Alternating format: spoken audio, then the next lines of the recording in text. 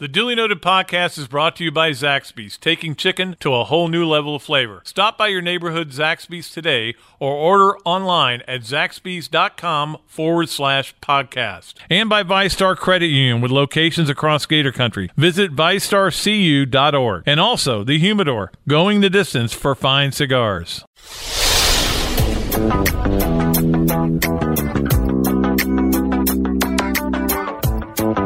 This is Dooley Noted, everything Florida Gators, with your host, Pat Dooley. Okay, welcome into another Dooley Noted podcast. Appreciate everybody for clicking on. And it's kind of funny when we were fighting the crowd to get, and it's a bad situation there. And again, I know nobody wants to hear how hard it is for the media and how tough our travel was, but you're fighting through the crowd to get to the interviews, and everybody's drunk. Everybody was drunk in Baton Rouge. I'm telling you, it was unbelievable. At least everybody I ran into. And it was a great crowd. There's no doubt about it. They were, as I've said before, they're the meanest crowd in college football, and they were mean Saturday night, but they were celebrating. But as we're trying to get through, a Gator fan saw me and yelled my name, and he started complaining about the paywall. I said, dude, like I have anything to do with it. He goes, but love the podcast. So got kudos on the podcast. Got a lot of people who had some questions about some things, too, that they wanted me to address on here, and I will. I will get to those things. Obviously, was not a good night for the Gator defense. It was a bad night. It was about as bad as I've seen a Florida defense play probably since, I would say, the last terrible defensive performance that was really ugly. So it was the worst since Alabama in Tuscaloosa. When the last time Florida went there, if you remember, they set a record for the most yards Florida's ever given up. They got more than Nebraska in the Fiesta Bowl in that game. Saturday night, Florida gave up 10.6 yards per play, which is the most LSU'd ever gotten against an SEC team, against a top 10 team. It was just ugly. And obviously the injuries hurt. Obviously the scheme wasn't as good as it could have been. It's easy to say that in hindsight. Obviously guys didn't fit the right way. You know, when we talk to Coach Muller and he says, well, we had some bad fits.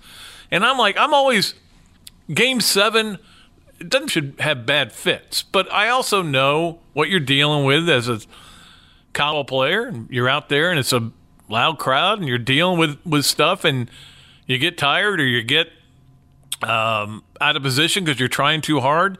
And bad things happen. Bad things always happen to defenses eventually. You're not going to be dominant all the time. But I will say this. It's not like we didn't see the potential for something like that coming for two reasons. One is that even though Florida was putting up these incredible numbers, you were watching the games. You know, Auburn's got a touchdown, throws it, he overthrows it, so the guy, Seth Williams, ends up having to dive for it. Florida ends up stopping him. Tennessee had a touchdown, overthrew a wide open receiver. There were busts in coverage then. But, you know, they were able to overcome them. What they were really good at doing was stopping teams in the red zone. Not this time. Didn't even come close to stopping them in the red zone.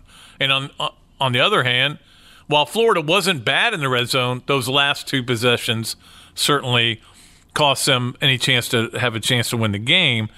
I led my back nine with this, and I truly believe this. The biggest play of that game was a holding call that happened against Stone Forsythe. He did hold him, and you know, or Trask would have gotten destroyed probably.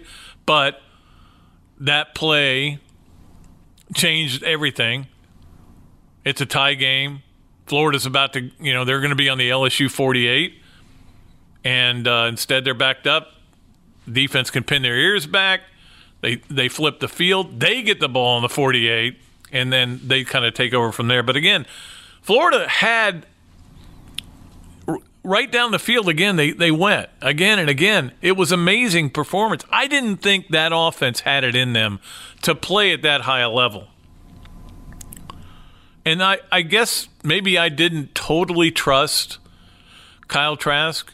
I mean, the things he'd been doing were good, but there was always a throw here or a throw there where I went, ugh, that's not going to be good. Here's the funny thing, it was amazing.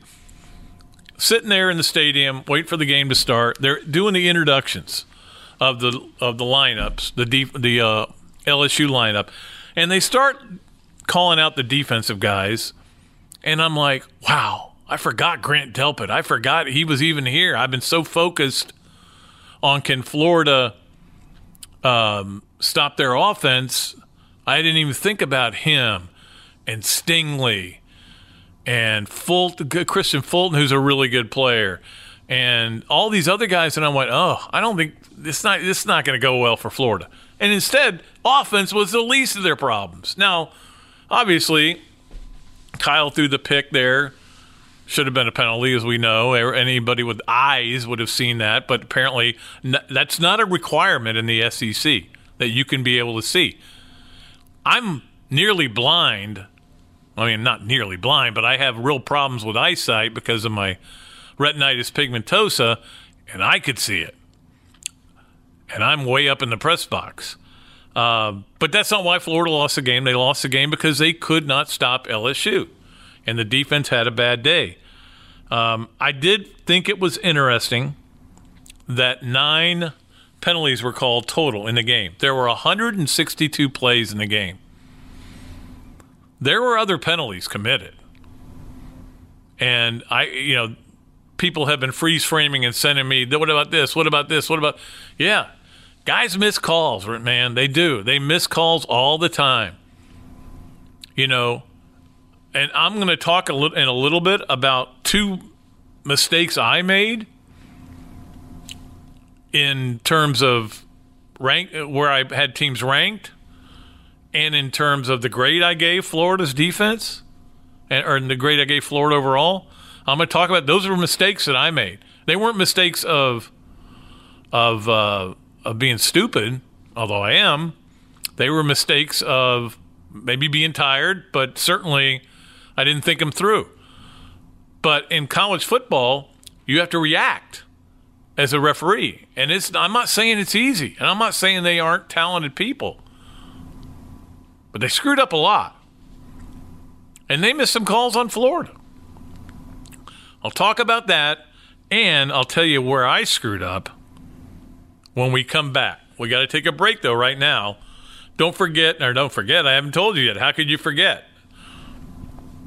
Later in the show, we'll be joined by Josh Kendall from The Athletic, who knows South Carolina in and out. In fact, we got him coming right out of a Will Muschamp press conference. We're hoping to get him coming out of a Will Muschamp press conference. So he'll give us updates on the health of them and where they are. And next on Thursday, we're going to have, by the way, Andy Staples going to join us also from The Athletic now. And look forward to that. And the next week, don't forget, there'll be a Tuesday follow-up, but not a Thursday. Okay? I need some time off. I think we all do. Let's take a break. Come right back with more of the Dooley Noted podcast at Gatorsports.com.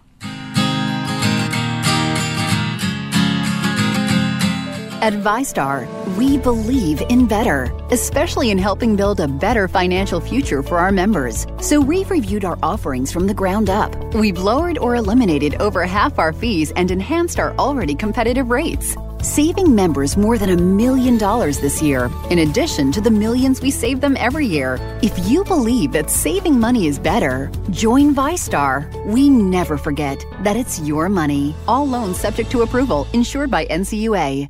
Tailgates and Gator Wins call for the best cigars available from around the world. Pick your sticks today and save at the Florida family-owned site, thehumidor.com. Get free shipping on every cigar order. Find boxes from the biggest brands, samplers hand-selected by top tobacconists, or pick your own single sticks. Thehumidor.com, going the distance for fine cigars.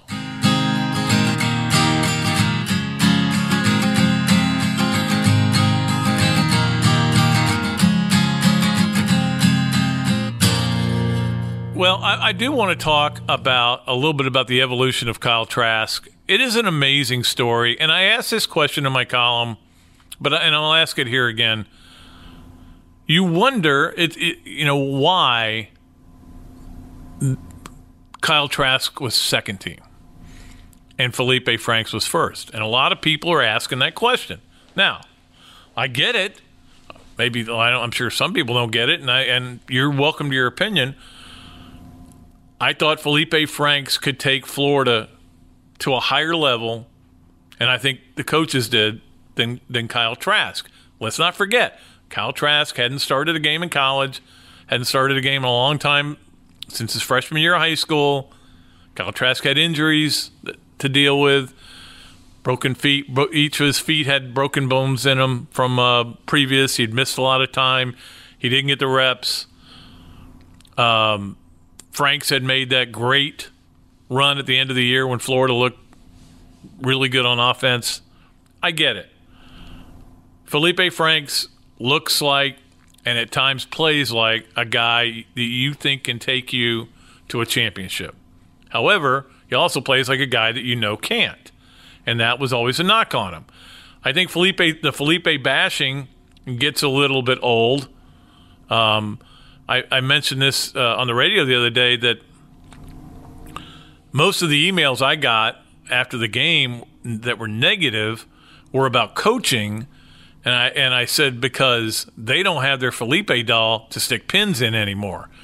He was certainly as a player was very polarizing guy, not because he was a bad guy. He did a couple things that I think were questionable, but they weren't illegal. They weren't getting anybody in trouble. They were on the football field. So you ask the question, why didn't he see this in Franks? In Trask. I think he did. I think that's why he had Trask so prepared to play.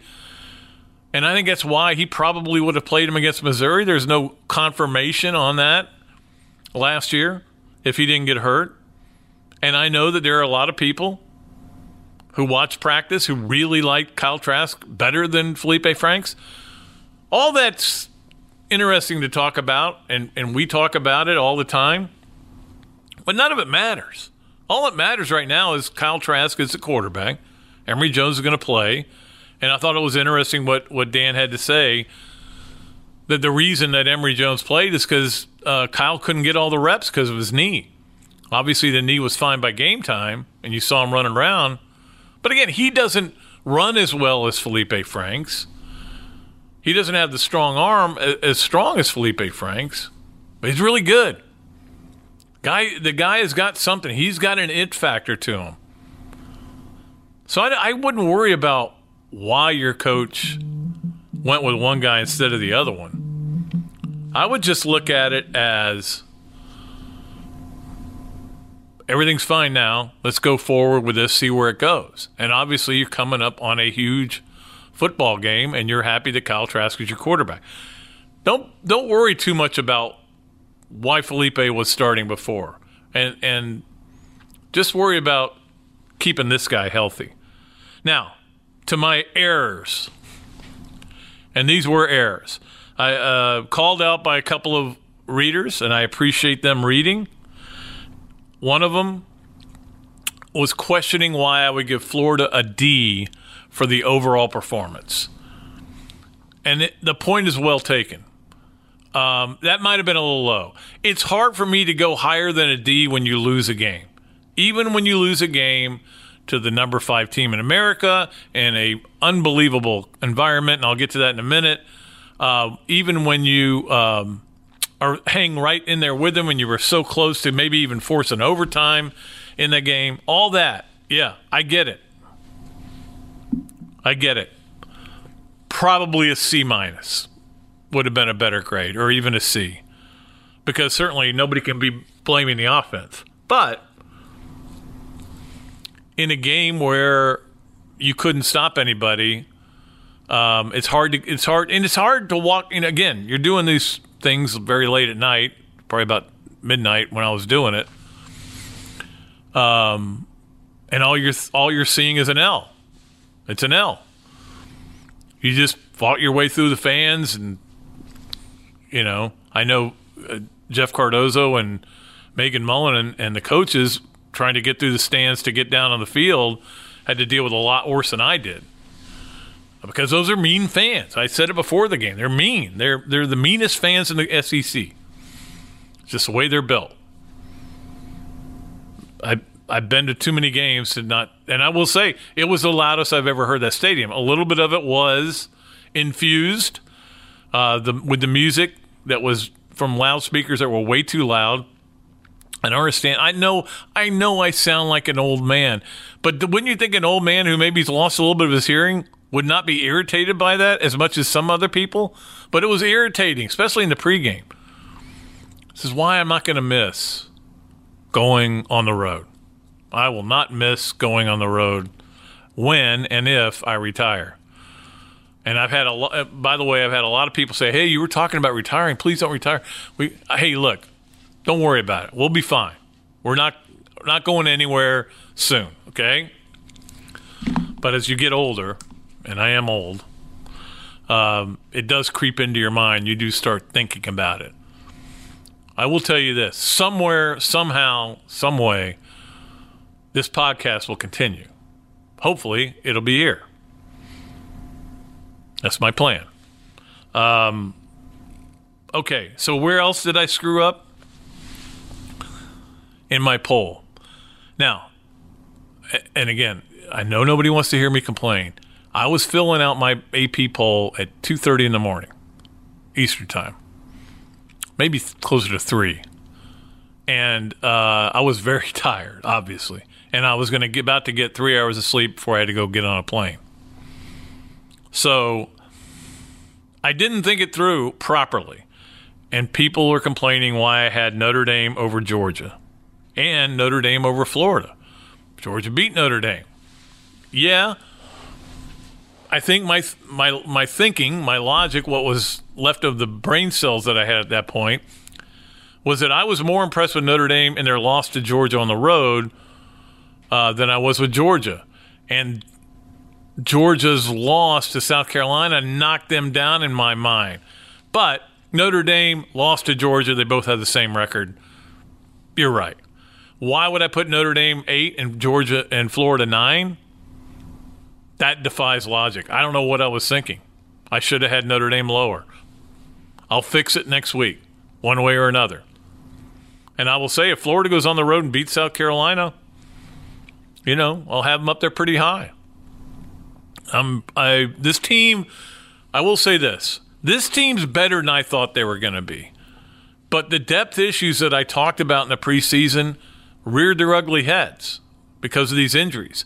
To have a great season, and this is coming directly from Dan Mullen, to have a great season, you have to be lucky with injuries, and they have not been. I know you can say, well, kind of have been because they got rid of that Franks guy. Oh, come on, man. Right now, were you thinking that when Kyle Trask was laying on the ground against Auburn, writhing in pain? Were you thinking, I'm glad Franks isn't around anymore? No, you were thinking, God, we could use Franks now. Because you were an Emory Jones sprained ankle at that point away from having walk-ons in the game. But the injuries to those defensive ends have hurt. Obviously, some other injuries have been a problem. This team's better, though, than I thought they would be. They are. I will just say that. I know they're 6-1. They got a huge game Saturday. I may not feel that way after Saturday. After they go up to Columbia, I may come back and go, yeah, they're about what I thought they were. They're an 8-4 team with a break 9-3. But you win this game, and it's set up. Hey, man, all you got to do is just keep winning. You keep winning. You win out. You're in the playoffs. Now, playoffs, I'm not expecting that, but it's possible. Can they beat South Carolina? Absolutely. I started to use a pronoun, an adverb in there, but I didn't because this is a family show. Can they beat Georgia? Did you watch Georgia Saturday? Yeah, they can. Clearly, they can beat them. Can they win at Missouri? That may be the toughest game they have left. Missouri's pretty good. I'm going to get to that in a minute. But Florida hasn't played well there in a long time. In fact, they've only won once there, right? And that was the Tease-Tabor pick 6 game. They won like 21-6 or something. I don't even remember the final there. Can they beat FSU? I'm going to go on the record and say yes. Can they beat Vanderbilt, though? That's the key. At home. Vandy's just awful. I don't know what they're going to do. I feel bad for Derek Mason. So the point is, they can win all their games. Then they get the SEC championship game, because that's what they'll be if they win all the rest of their games. And they're playing maybe LSU again. I'm sure they'll have a different defensive philosophy. Don't ask me to predict that game, because I don't know who's going to be playing. I don't know who's going to be healthy. I don't know if our LSU is going to be healthy. I mean, think about this. What if somebody goes low on Joe Burrow Saturday when they play Mississippi State and takes out his knee? And I'm certainly not hoping that'll happen or wishing it would happen or encouraging it to happen. But it could happen. Things like that happen. Now do you feel the same way about LSU? Because Joe Burrow is a really good player. He surprised me how good he was, how accurate he was. And I think he surprised the Florida coaches as well. But now he's all of a sudden a Heisman frontrunner, according to some people. But you know me, I don't consider Heisman until we get deeper into the season. However, I will, it's up there. It's mentally in the corner of my mind, which is an awful, awful place to be during football season because there's just too much going on in there. But it's there.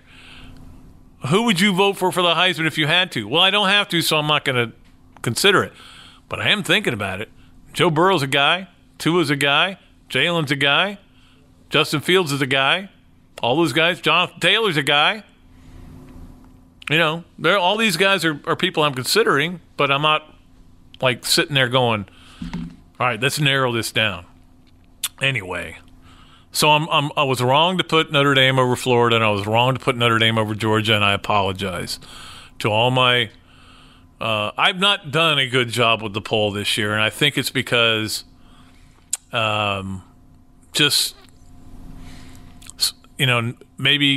I take it seriously, maybe fatigue, maybe trying to get through it. I really worked hard on it this week, but that was a glaring mistake on my part. So you should feel good. I admitted I was wrong. So it's on to South Carolina. We will talk about that game, and we're going to get into some of the other games over the weekend. I told you guys college football was about to get good, and it was on Saturday. Look, if you sat and watched Georgia, South Carolina, there wasn't a whole lot in that 3:30 to 7:30 window. But then the games there, we had USC Notre Dame, you had the Florida LSU game, which was unbelievable TV. You had a bunch of other games that were really interesting, including Arizona State, Washington State. College football was really good on Saturday, and I think it's got a chance to be really good again this Saturday. Anytime the Gators are playing at noon, it's got a chance to be good. That means yours truly can go back to a room and watch football. All right, let's get a break. We'll bring in Josh Kendall from The Athletic. Look forward to talking to him. You're listening to the Dooley Noted podcast at Gatorsports.com. Zaxby's taking chicken to a whole new level of flavor. Stop by your neighborhood Zaxby's today or visit Zaxby's.com. All right, welcome back to the Dooley Noted podcast. A great pleasure to be joined by Josh Kendall from The Athletic, who has covered South Carolina for a long time, he has seen a few state fairs as well. And you got one going on right now, don't you?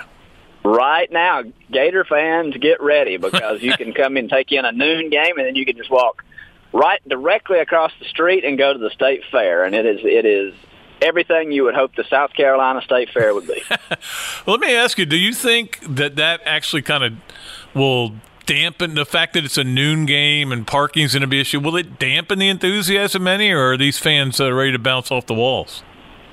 I don't think the state fair will make any difference. The fans are very excited. Will Muschamp gave the at this point, cliche for a noon game, head coach stand up there today and say, want our fans to be there early and loud. But it is a noon game. This is the SEC. These people still would rather have a 3:30 or a 7 o'clock game where they can pregame longer. I expect South Carolina fans to be excited and to be mostly there and to be pretty loud. And I don't think the State Fair will detract from that atmosphere. Yeah, it's funny. I would wonder what the atmosphere would have been like had they lost to Georgia. If Georgia had kicked the field goal and then won in triple overtime, whether they'd be excited because, Will's had a problem with Georgia, as we all know, and I think they might have felt like, well, here comes another loss. But, I do know this. South Carolina fans show up. I will give them credit. They've always shown up, even during some bad, mediocre seasons. Yeah, this was a fan base that you bring up a good point, though. What happens if they had lost that game? I think that would have taken some steam out of them because they were already, the first half of this year, the first 5 games of this year, I should say, they were getting restless with Will. They were ready to, they were starting to grumble. I think he had lost some people with that North Carolina loss and then the way that they lost to Missouri. And the Georgia upset brought almost everybody back. And it just, I don't think you can talk too much about what it did for Will Muschamp personally and his longevity here. I think he certainly squashed the job security questions for this year, and I think he probably added a season to his life, with that victory.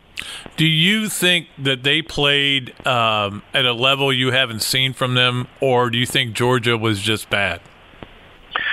I think that Georgia didn't play its best game, certainly. South Carolina defensively, and that's what it comes down to, is the defense, because South Carolina's offense was not that good and only scored 3 points after halftime and only scored 1 offensive touchdown to begin the entire game, and that's a double overtime game. The defense played remarkably well. That was not a surprise up front. They're really good up front. Javon Kinlaw is really, really good up front.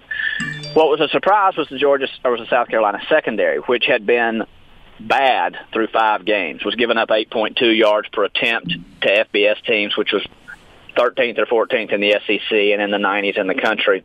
They were playing so poorly in the secondary that Will essentially scrapped what he's always done, which is match personnel and go to nickel against 3 wide receivers, and just started leaving his strong side linebacker on the field a lot more and playing 4-3 almost all the time instead of nickel.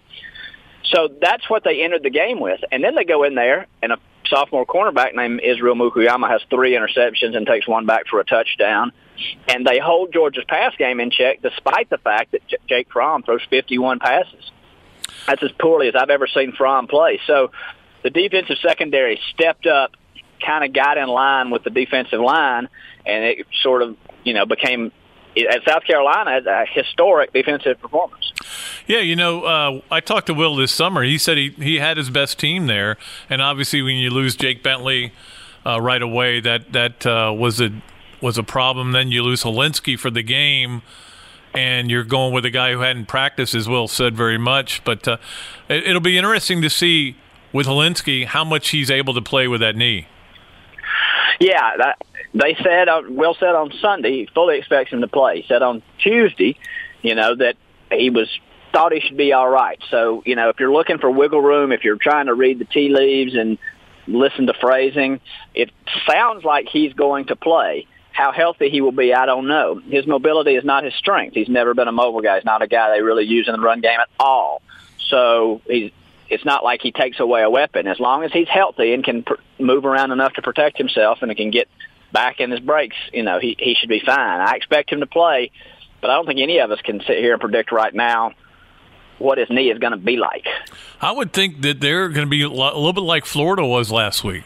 They're going to bring in the other quarterback and have him run some plays with run, because he was a nifty runner, not a great thrower, and kind of like what Florida did with Emory Jones last week.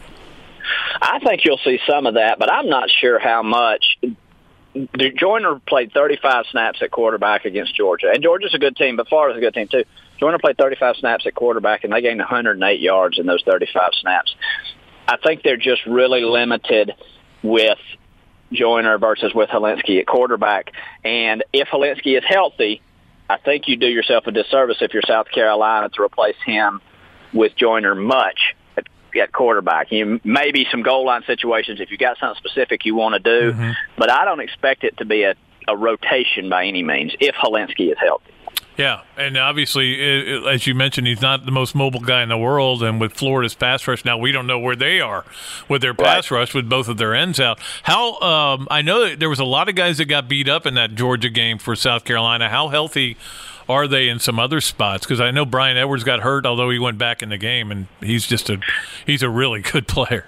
He is a really good player and having a really good season. They're completely healthy, as except for guys they've lost earlier in the year for the season, guys that would not have made much of an impact anyway. They're completely healthy other than the quarterback. Edwards will play. Darius Hutcherson, their left tackle, who went down for a little bit in the Georgia game, is back. He's fully healthy. He'll play. So they are at full boat other than Hilinski. And like I say, I think he will play. I was trying to tell somebody the other day that I think the Georgia game's a bigger deal to Will Muschamp than the Florida game is because, he knows what he liked. He liked a lot of people here. They all got along. I mean, the press conference where they fired him, it was like a love fest. It's not like people didn't like Will. People really liked Will here, but certainly to go back-to-back and beat Georgia and Florida would be a huge feather in his cap.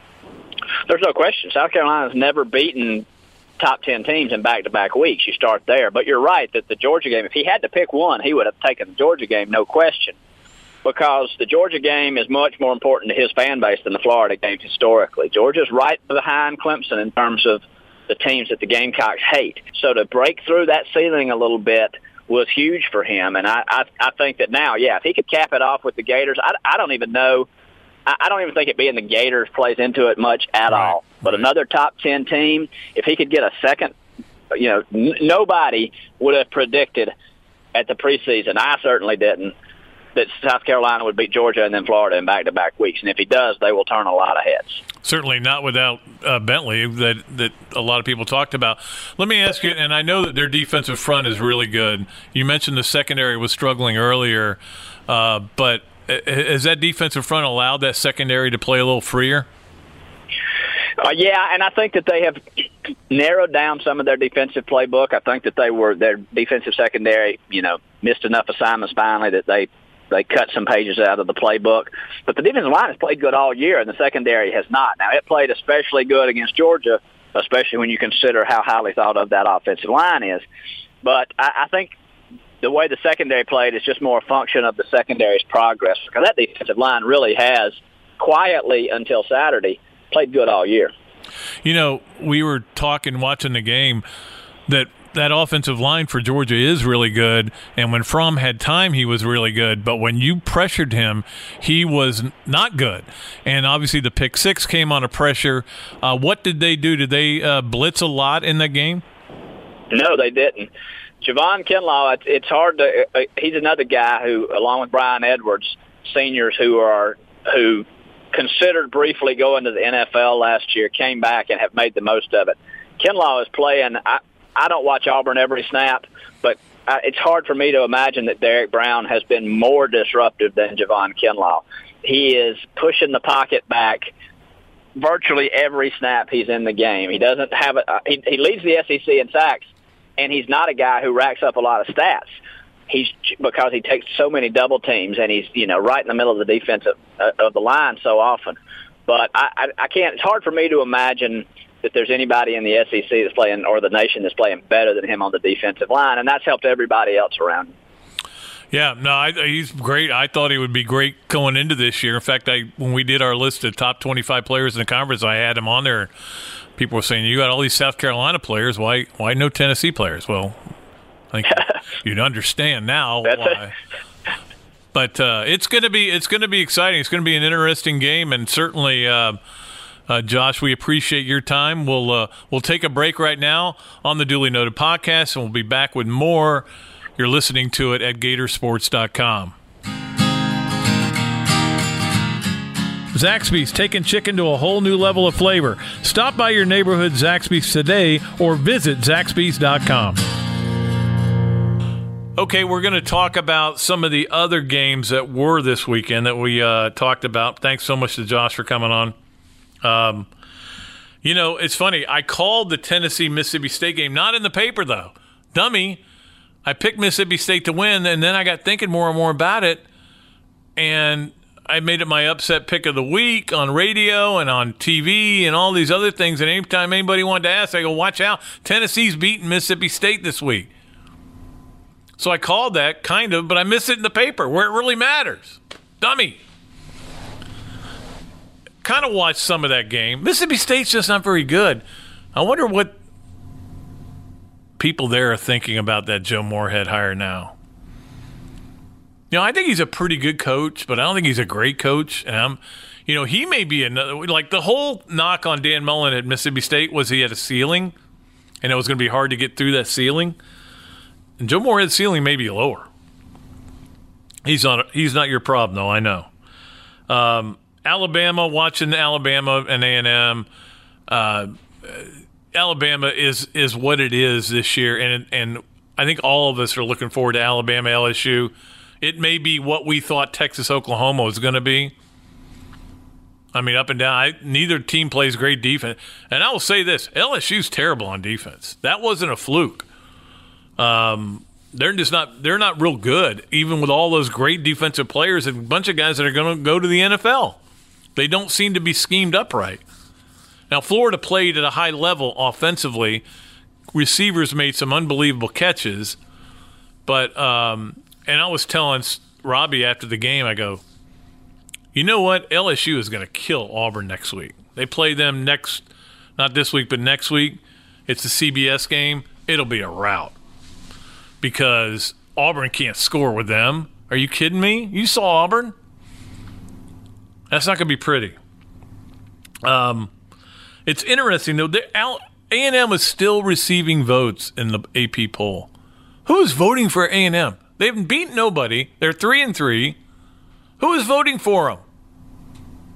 I have to look that up. Actually, somebody, Kirk Bowles, voted for South Carolina, had them 21st, I think. So that's where their points came from. But again, they're 3-3 with some bad losses. That was a good win. So I'm not the only one making mistakes in the poll. Didn't get to watch a lot of Clemson FSU. Just kind of flipped it over every once in a while to see how bad it was.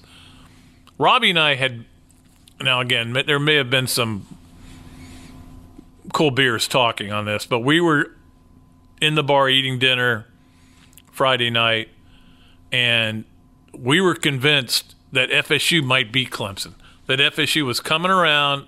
Watch out. I'll definitely take the 24 points or whatever the spread was. Fools, losers, suckers. We were awful on that. Obviously, that wasn't the case. FSU could not play with Clemson. They could have played, I think they could play 10 times, and I don't think they could come within 20. And I think Clemson kind of got their dander up a little bit, like, oh, you guys going to drop us below Alabama now? So what do they do? That's the funny thing. They destroyed FSU, and they dropped another spot in the polls. So they're really going to be mad this week. In the end, it doesn't really matter. 1, 2, 3, 4. The polls actually, I love the polls as a voter, but I'd love them anyway. I'd be looking at them. I'd be interested. But in the end, it's going to be up to the committee. If Clemson goes undefeated, they're going to get in with one good win. And it's not even a good win. A&M's their best win. And there's not a chance because I should have probably double-checked. I don't think the ACC has anybody else ranked, right? Because Wake was ranked and lost. So there's no great win there. None. 0. They'll still get in at 13-0. You're not going to take – defending national champs won every game. Nah, we're going to leave you out. Watched a lot of that Oklahoma-Texas game. Here's a great thing. The hotel we stayed at, we got upgraded to suites. And they weren't luxurious suites, believe me. They were nice. And they had 2 TVs. So if you positioned a chair just right, you could watch both TVs. And you know me, I like multiple games on. So got to watch a lot of the Oklahoma-Texas game. Everybody's raving about Oklahoma's defense. They gave up a lot of points, especially in the second half, but they got a bunch of sacks and a bunch of tackles for losses. It's a different defense, and that was going up against a really good offense. So Oklahoma gets a little more respect. But you know who gets a lot of respect is Wisconsin. 38-0 over Michigan State. Michigan State is treading water right now. I mean, they've been dealing with scandal, dealing with all kinds of problems. They can't beat anybody. They're getting destroyed. They got no offense. They moved the offensive coaches around. Didn't work. Guy asked D'Antonio about maybe, do you regret now not? Now, I will say this. The question was loaded. But if you ask, it's a legitimate question. He called it a dumbass question. You brought back these same offensive coaches. Your offense sucks big time. Maybe you should have done something else. Yeah, probably should have. He's a little testy right now, a little salty. Penn State beats Iowa. Big game now for them this week with Michigan coming in, game day coming in. That'll be interesting. Penn State's a team that's hard to rank, too. Because that was their biggest win, 17-12. Iowa just makes you play to their level, don't they? And the game I was kind of keeping an eye on, I wasn't watching because I couldn't. We had wireless issues up there. Was Kentucky beating Arkansas? I mentioned this in my column, my picks column. Kentucky doesn't win this game, they're not going to a bowl game. They're not getting to 6-6, and so they at least won that game. That wasn't pretty. Lynn Bowden ended up playing a lot of quarterback, which is kind of where they almost need to go. But I don't think that works against Georgia. But now I'm looking at Georgia. I think we all are a lot differently than we were before. And then Vandy losing to UNLV, maybe the final straw. I don't know what they're thinking at Vandy. Are they thinking we got to go get somebody else? This guy was supposed to be a great defensive mind. And at times we were good defensively, but now we're not good at defense or offense or winning. They're not going to a bowl this year. It's pretty obvious. And they're getting beat by a UNLV team that had one win on the year. They're not any good. UNLV's terrible. UNLV handled Vanderbilt. If I'm Derek Mason, I go, let me go try this somewhere else. I know I'm a pretty good coach, and I know what I'm doing. It ain't going to work here anymore. Let's move on. Also, Missouri with the win over Ole Miss, which was a contested game. Their South Carolina win looks better. They're 5-1, and they're ranked. They've only played – I may have misread this. They've only played one road game all year. Where was that at? Wyoming. What'd they do? They lost. Now, their next 3 games are on the road, but they're only one of them's against a tough team, and that's Georgia. So, again, we look at differently now. So, I'm not sure how good Missouri is. A lot of times it's about the schedule. And I'm not going to do scheduling lectures again this week. But when you get Ole Miss and Arkansas from the other side, it's good. It's good to be a Missouri Tiger. Of course, you lose to Wyoming, you're not feeling that. All right. Other thing I wanted to mention before I get to 3 things. They came out with the basketball poll that the writers did for the SEC, and I was a voter on it. I had Florida number 1. The majority was Kentucky number 1, Florida number 2. I mean, it's hard for me. I don't see Kentucky. It's all Kentucky recruits and a couple of guys that holdovers. I think Kentucky's going to be really good, and they may be better than Florida. I'm still waiting to see how good Florida plays together. They had LSU 3rd, Auburn 4th. And Kerry Blackshear as the player of the year, which I think was the easy choice and the safe choice. I voted for him. I don't know who else you would vote for. A lot of this league lost an awful lot of talent. There's a lot of talent back, but there's no guy that you go, wow, that's the guy. Except for him, for a lot of reasons. Nemhard on the second team. All right, let's go to 3 things. It's time for 3 things.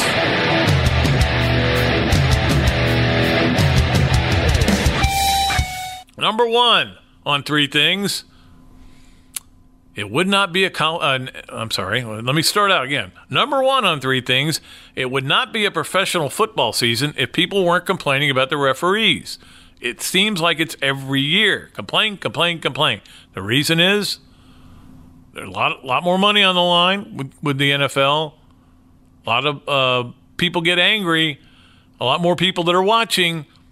A lot of fantasy owners are upset with things that happen. And obviously the Green Bay game was the latest where you had some phantom calls that really hurt them, hurt Detroit, and they probably should have won that game. I was rooting for Green Bay, so I was happy. But I don't know what the answer is. Like, everybody's always like, look, they throw too many flags. There's no question about it. It's almost like they throw a flag and go, well, they can always review that, even though it's not a reviewable penalty. But I think they get kind of locked into that mode of, well, when in doubt, throw the flag. But some of these things aren't reviewable. But what is the answer? The one suggestion has been, and I think it's a pretty good one, was to have somebody, whether it's Mike Pereira, somebody like that, who's really people respect and acknowledge. I mean, the guy in the booth kept disagreeing with the referees. So maybe him. I don't even know who it was. But maybe it was Mike Pereira. I don't even know who it was. But anyway, the point – no, I think he's on Fox. The point is, have one person that can overrule.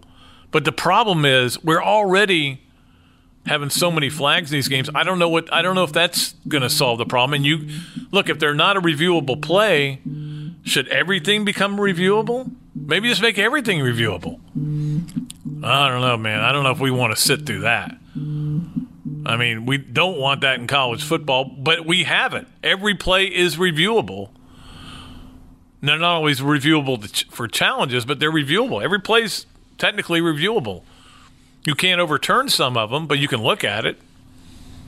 That's why when somebody goes in a college game, they go, man, they didn't even review that. They reviewed it. They decided that it wasn't going to change, so they didn't buzz down. They saw it. They said, good. It's a good call. Anyway, look, I don't know what the answers are to NFL penalties, to college with the problems that college football has. I heard somebody say the other day, you ought to get rid of that crew in the Texas Tech game, Baylor game. They made a terrible call. They didn't know the rules. Made a terrible call. Might have cost Texas Tech the game. Get rid of all those guys. They shouldn't be able to. I think it was a guy on Sirius. They shouldn't be able to referee again. Well, who are you going to get to replace them? Because still got to have referees at every game. Well, we'll bring up some high school guys and let them fill in. No. He's got to get them better. You got to keep working to make them better. And the NFL, for years, everybody's been saying they need to go to full-time officials, guys who that is all they worry about. They're not worried about whether they work at a bank and they're concerned whether they left the safe open. They don't have to worry about that. I'm not saying that's ever happened, but I think guys do get distracted. Anyway, let's go to number 2 really quickly, and I hate to get into anything political, but this LeBron thing is ridiculous. LeBron making the comments that Daryl Morey wasn't educated on the situation with China. The whole Chinese thing, the whole deal, I have not paid a ton of attention to and probably am not educated. I just know this, and I heard somebody talk about this today, and I totally agree. LeBron's a big phony. LeBron's saying all this because LeBron may be affecting the pocketbook, and that's what he's all about. That's the end of that comment. And now, no emails. No emails. I don't want to read them. I will delete them. I will not read them. I just wanted to get that off my chest.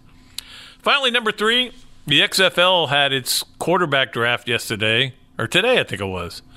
And now they have their other drafts coming up.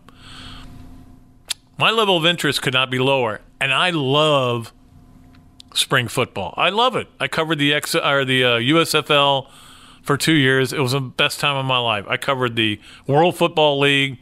I was really into I was one of the few people that was into the Steve Spurrier League, as I call it, the AAF. But this one, no. I'm not going to pay any attention to the XFL, and the biggest reason is the way they ignored the AAF. I think it was poor journalism, unfair. Didn't like it. didn't report on them, and now all of a sudden everything they do in the XFL is getting all this publicity. And I'm like, I choose to ignore you. That's going to do it for another edition of the Dooley Noted podcast. Really appreciate everybody for clicking on. We'll be back with another one. Andy Staples will join us on Thursday. Look forward to it. Till then, Pat Dooley, sports columnist of the Gainesville Sun. I'm deep, I'm way back, and I am out of here.